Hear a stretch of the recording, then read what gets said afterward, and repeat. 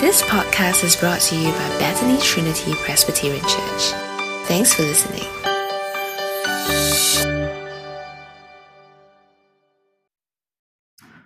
We have now come to a time of scripture reading. Today's scripture reading will be taken from Psalms 90, verses 1 to 17. Auntie Pauline will be reading for us the passage today. You can take this moment to grab your Bibles, or you can follow the passage on the screen. You can find the passage on page 599. I'm reading Psalm 90. Lord, you have been our dwelling place throughout all generations. Before the mountains were born, or you brought forth the whole world, from everlasting to everlasting, you are God. You turn people back to dust, saying, return to dust, you mortals. 1,000 years in your sight are like a day that has just gone by, or like a watch in the night. Yet you sweep people away in the sleep of death. They are like the new grass of the morning. In the morning it springs up new, but by evening it is dry and withered. We are consumed by your anger and terrified by your indignation. You have set our iniquities before you, our secret sins in the light of your presence. All our days pass away under your wrath. We finish our years with a moan. Our days may come to 70 years or 80 if our strength endures. Yet the best of them are but trouble and sorrow, for they quickly pass and we fly away. If only we knew the power of your anger. Your wrath is as great as the fear that is your due. Teach us to number our days, that we may gain a heart of wisdom. Relent, Lord, how long will it be? Have compassion on your servants. Satisfy us in the morning with your unfailing love, that we may sing for joy and be glad all our days. Make us glad for as many days as you have afflicted us, for as many years as we have seen trouble. May your deeds be shown to your servants, your splendor to their children. May the favor of the Lord our God rest on us. Establish the work of our hands for us. Yes, establish the work of our hands. This is the word of the Lord. Thanks be to Lord. Pastor Andrew will now speak to us God's word. Thanks, Pauline, for reading today's passage, and Jun Hao for leading us. And once again, I want to thank Auntie June for being with us all these years. When she started, none of the youths were even born. So it's been a long time. And for next year, if the music team, you need a singer or a ukulele player, you know who to look for. We thank you. We thank God for you. Now, if you have your Bible with you, it would be great if you turn to 599, page 599, and we'll be on Psalm 90. But let us first ask God to help us. Oh, Heavenly Father, we thank you that you have been with us all these years. For our time passes very quickly. Just as the grass springs out and then it withers in a blink of an eye, so it is for us. So as we come to this last day of the year, we pray that you help us to reflect and to find assurance and joy and purpose in you. We pray all this in Jesus' name. Amen. Now, your watch is ticking as usual. I don't wear one, but if you have one, it's ticking as usual. 1 second at a time. It's not faster, it's not slower. The sun rises as it's always been, or is it that the earth is rotating? But today you can't see much, but still it is there, rotating as usual. But this morning feels just a little bit different. It just feels a little bit different as we are hours from this turn of the new year to 2024, and 2023 will be history forever. You begin writing 2024 tomorrow. Some of you will forget, but then you'll quickly remember, and you'll be 2024. We'll make a difference, perhaps in this coming year, or will we not? How will you be in this coming year? Now, 31st of December today, it is a special moment worth pausing, taking a deep, reflective breath of gratitude. Or perhaps actually today may simply pass like any other day because you are too busy, and some of us, I know, right after the second service, we'll be there bouldering, rock climbing, and then we'll have a party, and then we have the countdown, and then you wake up, you realize it's 10 a.m. 2024. Perhaps some of us who are older, you're more reflective, you will take a few minutes before the year-end dinner and just pen down some of your reflections of this year and how 2023 simply vanished. So as I'm speaking, yes, your watch is still ticking the same way that it has always been. Those who have experienced more years in life, you may wonder whether we have really made much difference in this life that we have lived. Perhaps you have. But will it last? Indeed, even in the midst of our busyness today, actually, you and I really do wish that life counts. Every single one of us. We want our life to count.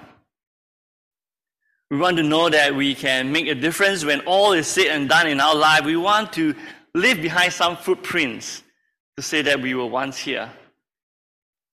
The greatest fear perhaps is not that time passed too quickly, but that no one remembers that we even were here. But wanting to live beyond this moment really is actually built in your DNA and my DNA. It's always been there because this is what the Bible tells us right in Ecclesiastes 3 verse 11. It says this, that God has made everything beautiful in His time. He has also set eternity in the human heart. Yet no one can fathom what God has done from beginning to the end. Now the Bible tells us that we are built with eternity in mind, but yet we struggle with the meaning in life because we carry a body that is temporal. That doesn't match what our minds know and what our bodies can manage. So this morning, as we stand on the threshold of a new year, I'd like to invite us to Psalm 90. It's the prayer of Moses. In fact, it is one of the oldest writings of the Bible. It is one of timeless passage about time. In fact, this beautiful psalm ends with this promising verse. It says this right at the end, that may the favor of the Lord our God rest on us. And then the cry is to establish the work of our hands. Yes, establish the work of our hands. Wouldn't it be great as we end this year and begin the new to have these words of prayer and assurance that may the favor of the Lord our God rest on us and establish the work of our hands. Now, first of all, as we step into Psalm 90, the context is actually pretty essential. There are actually three historical points that we need to know as we come to Psalm 90. First of all, Psalm 90 was written long time ago, even before David. It was written by Moses, and when Moses first led God's people in this prayer, they will experience this great discouragement. Perhaps Israel was already rescued from Egypt. They've gone to the wilderness, but they just couldn't enter the promised land because they rebelled against God. Perhaps Moses was leading a new generation to sing this prayer because that generation that is before them have all died in the wilderness. And Moses was already an old man. It's a prayer that they may live lives that really count, that they may actually dwell in God's promised land. Now, Psalm 90 is then put into the Psalms. It is the first Psalm in Book 4 of the whole Psalter. And around the context of Book 4 is the time of the Babylonian exile, meaning that at that time, the Israelites, the northern kingdom, have been totally destroyed. The southern kingdom, Judah, is being put into exile. And through this time, the prophets tell them, it is not that your enemies are strong, but because you have rebelled against God and God's judgment is on you. So this put in the context of Psalm 90 in Book 4 of the whole Psalter. It's a time where the people were away from the promised land and they are singing and praying and longing to be back in God's promised land. And finally, it is you and I. Now we are sitting here holding this very good printed paper, not a scroll, not a parchment. It is Psalm 90, and we read as people in the New Testament. And you and I, we too are waiting for God's eternal promise that we will enter the promised land that God has given us in the Bible. In fact, the promised eternal kingdom. So as the calendar flipped to another year for you, for me, we do not want to simply live and then time passes us. Rather, we too want to be remembered that the works of our hands really has a longer imprint than writing on the sand at the beach. We too long for God's eternal kingdom and His works to be established, and our works to be established in our lifetime. So as you enter Psalm 90, it has 4 movements. As we think about our time, as we think about this flip of the year, there are 4 movements here. The first is from verses 1 to 2, it is about acknowledging that God is eternal. We'll look at it. In verses 3 to 6, it helps us to recognize that really we are temporal. Verses 7 to 12 is knowing our grievous reality right now. And finally, at the end, from verses 13 to 17, it is a longing for this new reality even today. Okay, so I will invite you to join me and Moses, or the psalmist who puts this into Psalm 90 as we look at this passage of time. So verses 1 to 2 is about acknowledging that God is eternal. So this psalm, if you have it in your hand, it begins with Moses uttering that God has always been the dwelling place of His people. It says this, Lord, you have been our dwelling place throughout all generations. With the Israelites, the psalmist acknowledged that it is not Egypt, it is not even Babylon that they would settle as their home. Instead, their home had always been God's presence. It is spoken to people and prayed by people who are not really in God's presence yet, or they've been away.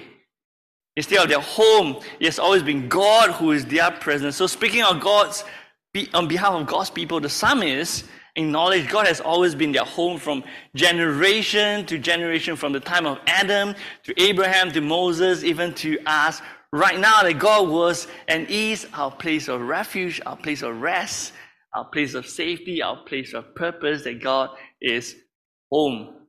So Moses acknowledged that God is eternal. He existed before the ancient creation. Even the mountains, the oldest you can think around us, were even born. Now, this feeling of home can really be subjective. Perhaps some of us have traveled to many different countries or places for holidays, for studies, for work. And we've been there for many, many years, for so long that sometimes we feel a bit uncertain where really is home. Because one place feels like home, the other feels like home. Or some of us may even ask our friends who are foreign workers or domestic helpers or just colleagues from other countries, where's home to you? And if they have been in Singapore for decades, they will find that actually Singapore feels like home. Singlish feels natural. Where is home? For some of them, Singapore is home. For us, perhaps another place is home. The same could be said of Israel when they had lived in Egypt for the longest time. They have lived in wilderness from the time they were born. Or they were in Babylon for all those years. Where really is home? They have gotten used to the different story and different culture and different life. Perhaps they have adopted different idols, the kind of mix of idols, mix of worshipping of different gods. Where really is home? They feel where I'm comfortable is this the presence, culture. What I feel is what it is. So where I feel at home is where home is. But Moses' prayer reminded them and us that eternal God is home. It's the dwelling place for all generations because He existed even before the mountains were born and He cared for us. It was not God who moved away, really, Moses says. It is the people of God who has turned away and feel that God is not there, but God is. So like the Israelites who might have gotten comfortable with Egypt, with the desert, or even Babylon, you and I, we too can get too comfortable in our world, living its ways, worshipping perhaps the practical gods we call work or family or friends or fame or sex or money. We think God is strange and distant, but He has never left. He's always been there in the whole span of time. We think God is strange, but He's there. The reality is God has watched over and sustained His creation, and all of us, all through the generations. We are the ones who may have forgotten that is the case. So Moses' prayer first acknowledges on behalf of God's people that God is our dwelling place. So friends, to live well as we think about this turn of the year, it is essential to acknowledge that the eternal God who exists before the mountains really is our dwelling place. And as we move to the second movement of Psalm 90, we're reminded to recognize that we are really very temporal. So this is the second movement, to realize that with our rebellion comes our mortality. Our rebellion comes our mortality. Moses reminded everyone that our clock is ticking when we are away from God. He says in verse 3, you turn people back to dust, saying, return to dust, you mortals. Return to dust, you mortals. Now, while we have eternity in mind, we have this fleeting body that becomes dust very quickly. Now, I have an uncle who passed away just last week, and my cousin sent me a text this week with the picture of where the urn is placed in All Saints Memorial just down the road.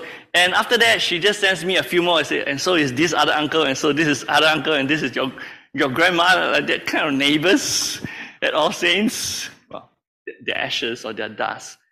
And I realized, yeah, I ate with these people all the time, and maybe if they have space, I'll get one there as well. Some of you earlier than me, and sometimes I'll be earlier than you. Meanwhile, as we look at the passage, Moses then says, but for God, 1,000 years is but a flip of a day, he says. In fact, it's more than a flip of a day, it's just a watch of the night. What is a watch of the night? Actually, in the ancient time, a watch of the night is not even a night. It's the kind of military term. They have a few watches to make sure that the city is well. It's kind of just like your few hours in a flip of a turn. That is 1,000 years to God. And that is many, many generations for us. Now, dear friends, our own generation, or our own general observation, may not always be true, but our general observation is this. If you think about it, children, they can't wait to grow up. When they're young, they can't wait to grow up. They grumble, the parents are too restrictive. Wait till I grow up. And then the younger people, we have no time to think about time because we are too busy enjoying time or living time or working. We don't really have time to think about time. But the older people, the elderly, they know that the time is ticking and it seems to be ticking too fast. I don't know if that is your observation, but it seems to be a general observation as we look around. As we stand on this threshold of a new year, how many of us are too busy to recognize that our time are really very temporal? Or how many of us actually fear that our time is ticking way too fast and we have no idea how to just pause that time because it seems to be ticking faster and faster and faster for us. Now, an old pastor nearing his 90s back then, many years back, he said this.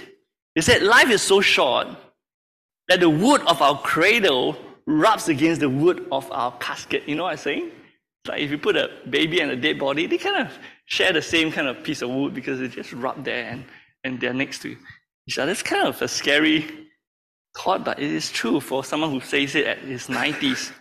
Now, dear friends, to live well, we need to move from a blissful denial of our mortality because we have strength to recognize how temporal our lives are.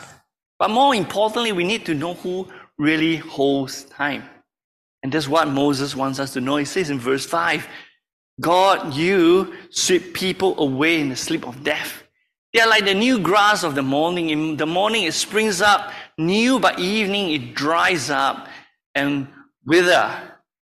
Now, since the first human rebelled against God, death has become our reality. It's like that new grass on the morning, evening quickly arrives and we expire. Or like the bread you buy in the supermarket, it has this expiry date, and it quickly turns green and moldy if you forget to take it out over the weekend from your school bag. You know, like forgot about it, and then when on Monday you realize how moldy and how green it has become, and that is life. Another pastor, the late John Chapman, he said this more than a decade ago, and he's gone to be with the Lord more than a decade ago. He wrote this, he said this, let me quote you what he said back then. He said, life in a retirement village was a new experience for me. The paperman comes every morning at 4:30 a.m., but the ambulance comes at 9:15 a.m. Sometimes it brings people home, but not always. Your mortality presses in. If there is life after death, he says, is it possible to make the most of it? Is it possible to prepare for life, that life, or is it totally a matter of chance? Now, dear friends, in this short temporal life, is your clock still ticking? It is the same as before. Is it really possible to make our life count? To experience life to the max, or to make really a dent in history? But we can barely explore the full meaning of life or make a scarf mark that lasts in the light of eternity that God placed in our hearts. We can make some marks, but can you really make a scarf if our mind thinks of eternity as the true timeline? The first two movements of Psalm 90 tells us that the only way to reconcile, or the only way to reconcile eternity and our temporal fleeting life, is to acknowledge that God is eternal, and then to also know that we are temporal. And then this is where God will bring us in this fourth and final movement within the psalm. But before that, we need to come to something that Moses wants us to know in this third movement of what we are currently facing. So we come to this third movement, which is from verse 7 to 12. It's about knowing our grievous reality. And that's what verse 7 goes on. Let me read this to us. It says, we are consumed by your anger and terrified by your indignation. You have set our iniquities before you, our secret sins, in the light of your presence. Now, the psalmist, he leads God's people to know that because of our sin, we are always before this righteous judgment of God. God sees our sin, be it the public sin, or be it the secret ones that is residing right now in our hearts. It is a frightening thing to be confronted by the reality that God really sees and really hears and really knows everything about us. All our public sin, our secret deviation and sins. Now, many prefer to imagine that there's no God, because that's an easier way to deal with life. To deal with the reality that there is a God who is all-knowing, all-powerful, all-righteous, because that is very unsettling and that is very frightening. No, the Israelites in Moses' time, they were well aware of God's consuming fire. They saw God's judgment through the 10 plagues in Egypt. They saw their parents fall in the desert. Earlier generations saw the untaming waves of the Red Sea, the dreadful deaths in the wilderness.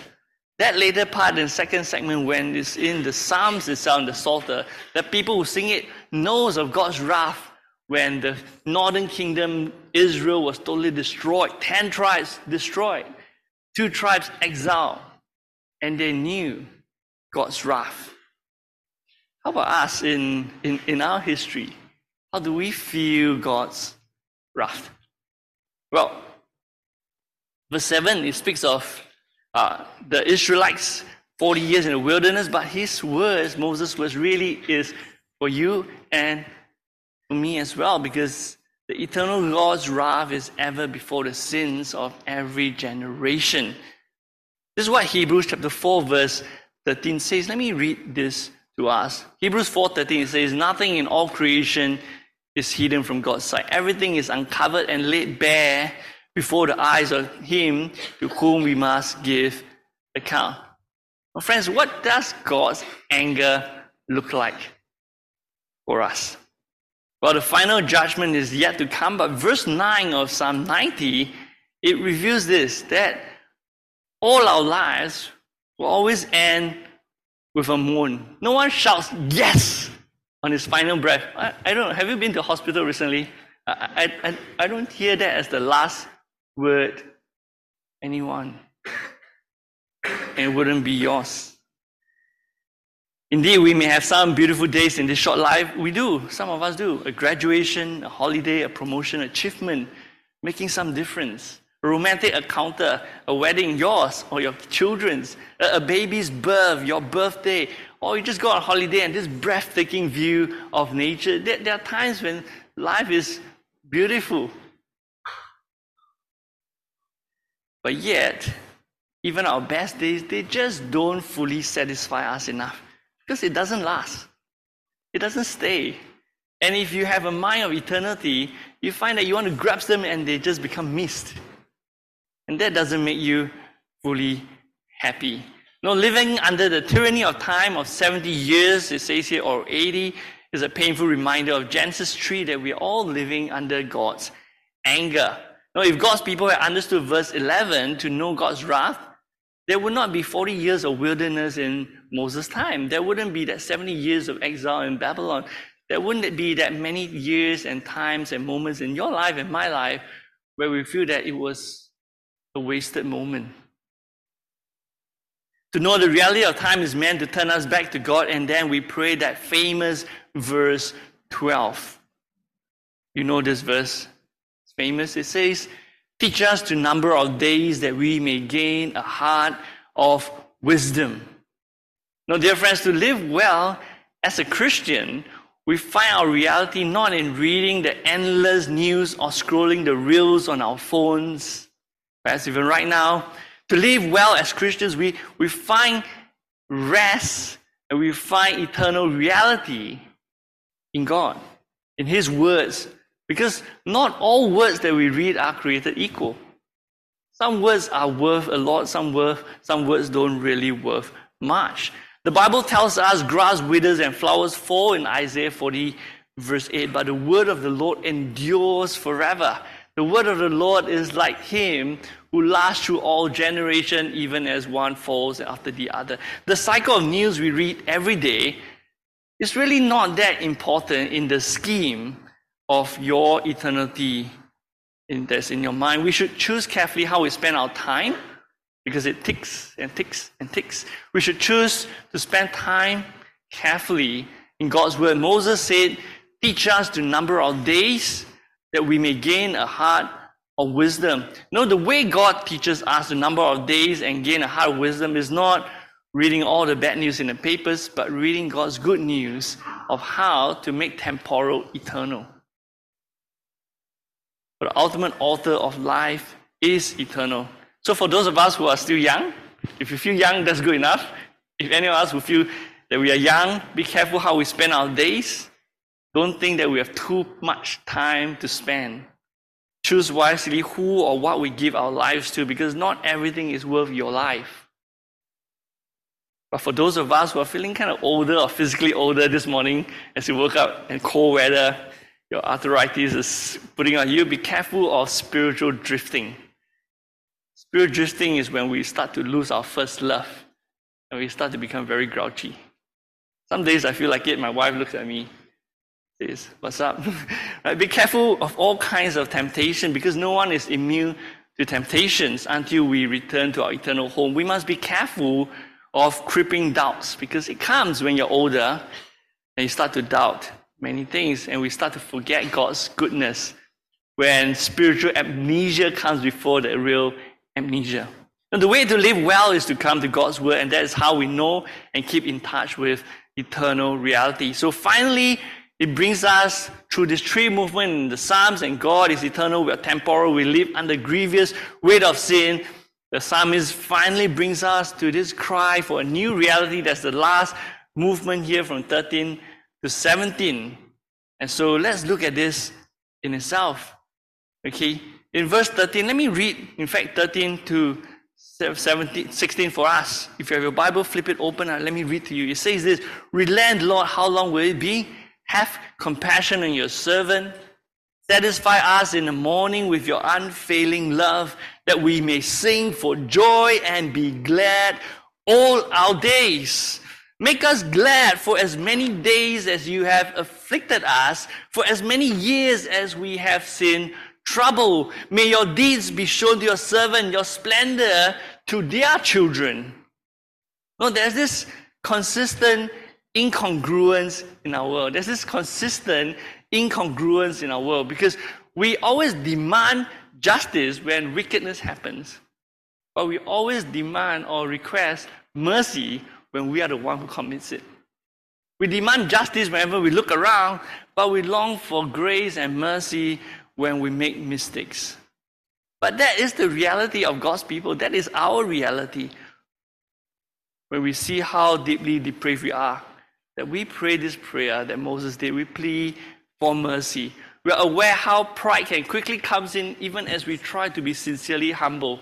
Pride just slips in when someone says, hey, you're such a humble person, you're doing such a good job. You kind of, yeah, sorry, Lord. Right?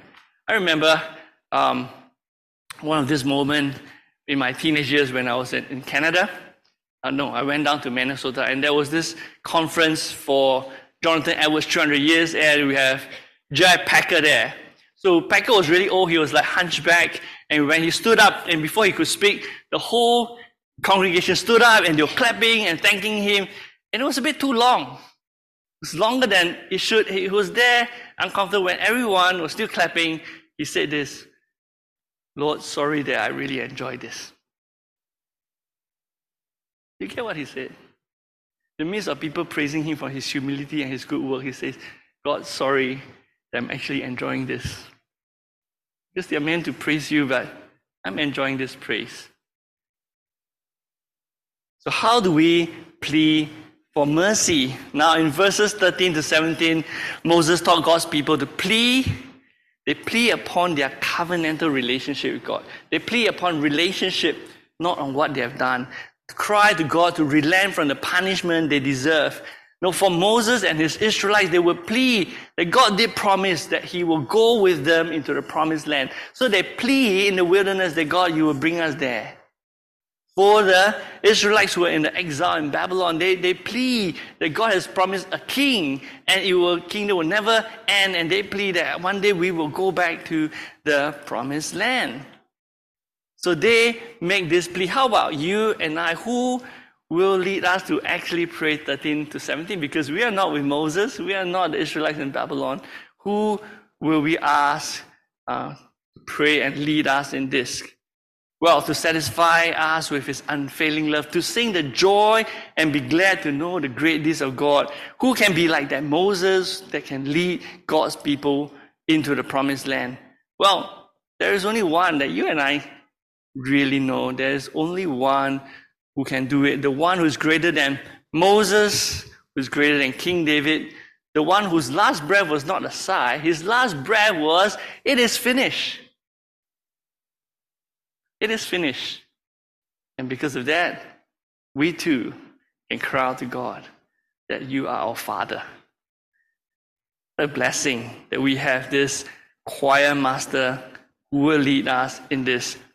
Yes, we know the one who can lead us to pray and sing, who can lead us to cry to God despite the relentless sin, and grant us compassion. The psalmist is our King Jesus, because Jesus knew God is eternal, we are not, so he came in flesh. Jesus knew that death was coming to us because of the cup of God's wrath, and so he drank that cup for us. And so we come under the choir master of King Jesus, and we pray this prayer in confidence because of his work.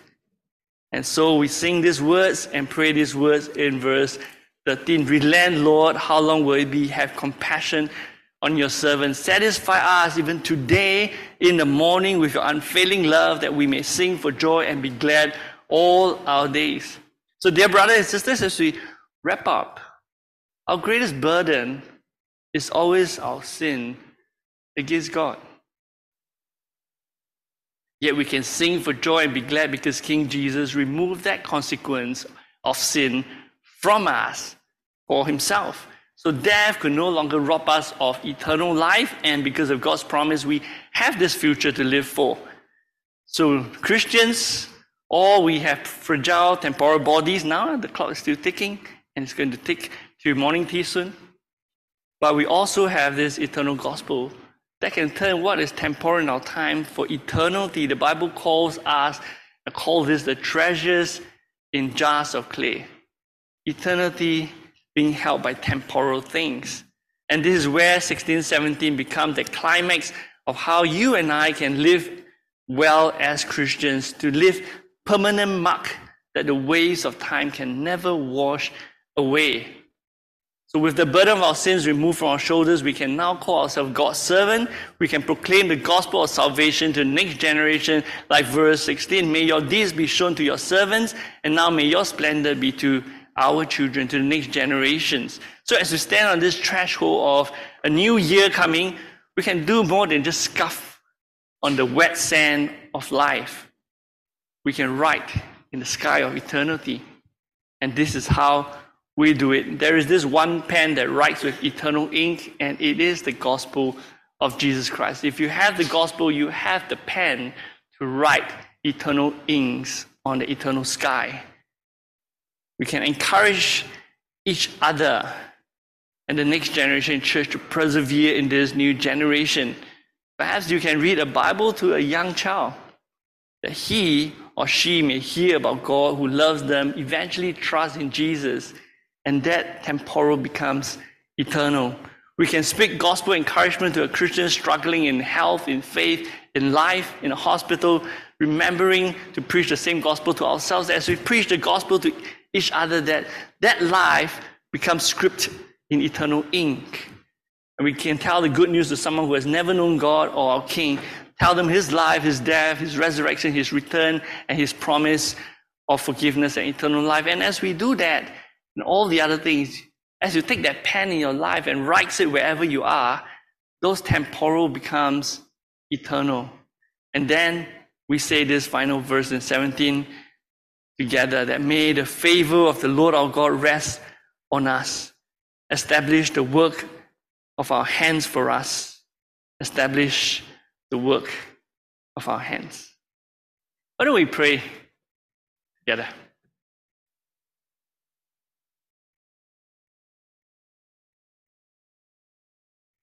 Lord, you have been our dwelling place through all generations. Help us to finish well. You are everlasting and we are made of dust. But in King Jesus, let us not be blown away, but be raised from death to life.